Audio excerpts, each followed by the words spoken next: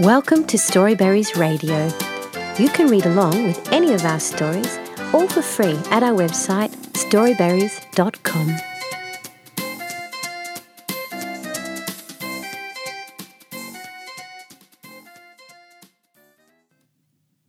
Finbar and the Firefly by Stacy Shimke. Finbar.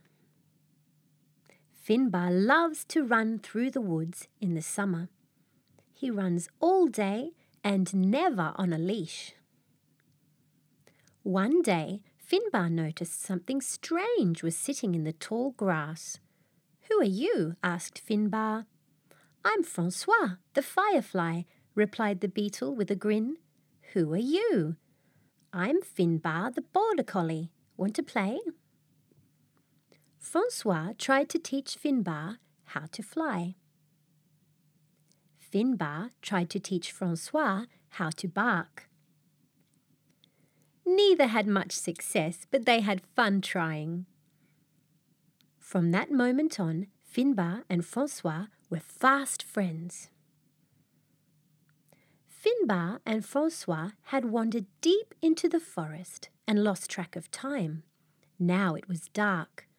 Finbar suddenly realized this and said, "I think I'd better get home before it gets too dark and I can't find my way." Francois just smiled and said, "Bright idea, Finbar. I have all the light we'll need."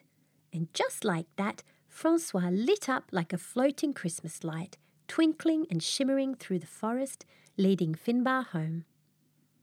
"That's like magic, Francois," Finbar exclaimed with wonderment.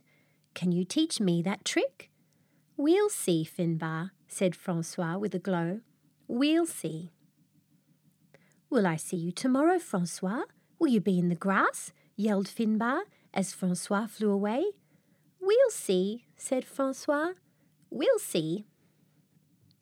The next day, Finbar ran with glee and bounce to the grass where he'd met Francois the day before. He yelled and yelped for Francois, but only silence. Gloomy and glum, Finbar was about to give up and go home when another firefly appeared in the grass. "What's your name?" asked Finbar with delight. "I'm Ferdinand, the Firefly," replied the beetle. "And your name is Finbar, I presume?" "That's right," said Finbar. Ferdinand and Finbar played until after dark, without a care in the world, knowing the firefly's luminous ways. With the stars coming out and Finbar safe at home, he barked, "Will I see you tomorrow, Ferdinand? Will you be in the grass?" "We'll see, Finbar," said Ferdinand. "We'll see." The end. Thank you for reading with Storyberries.com. Free stories for kids.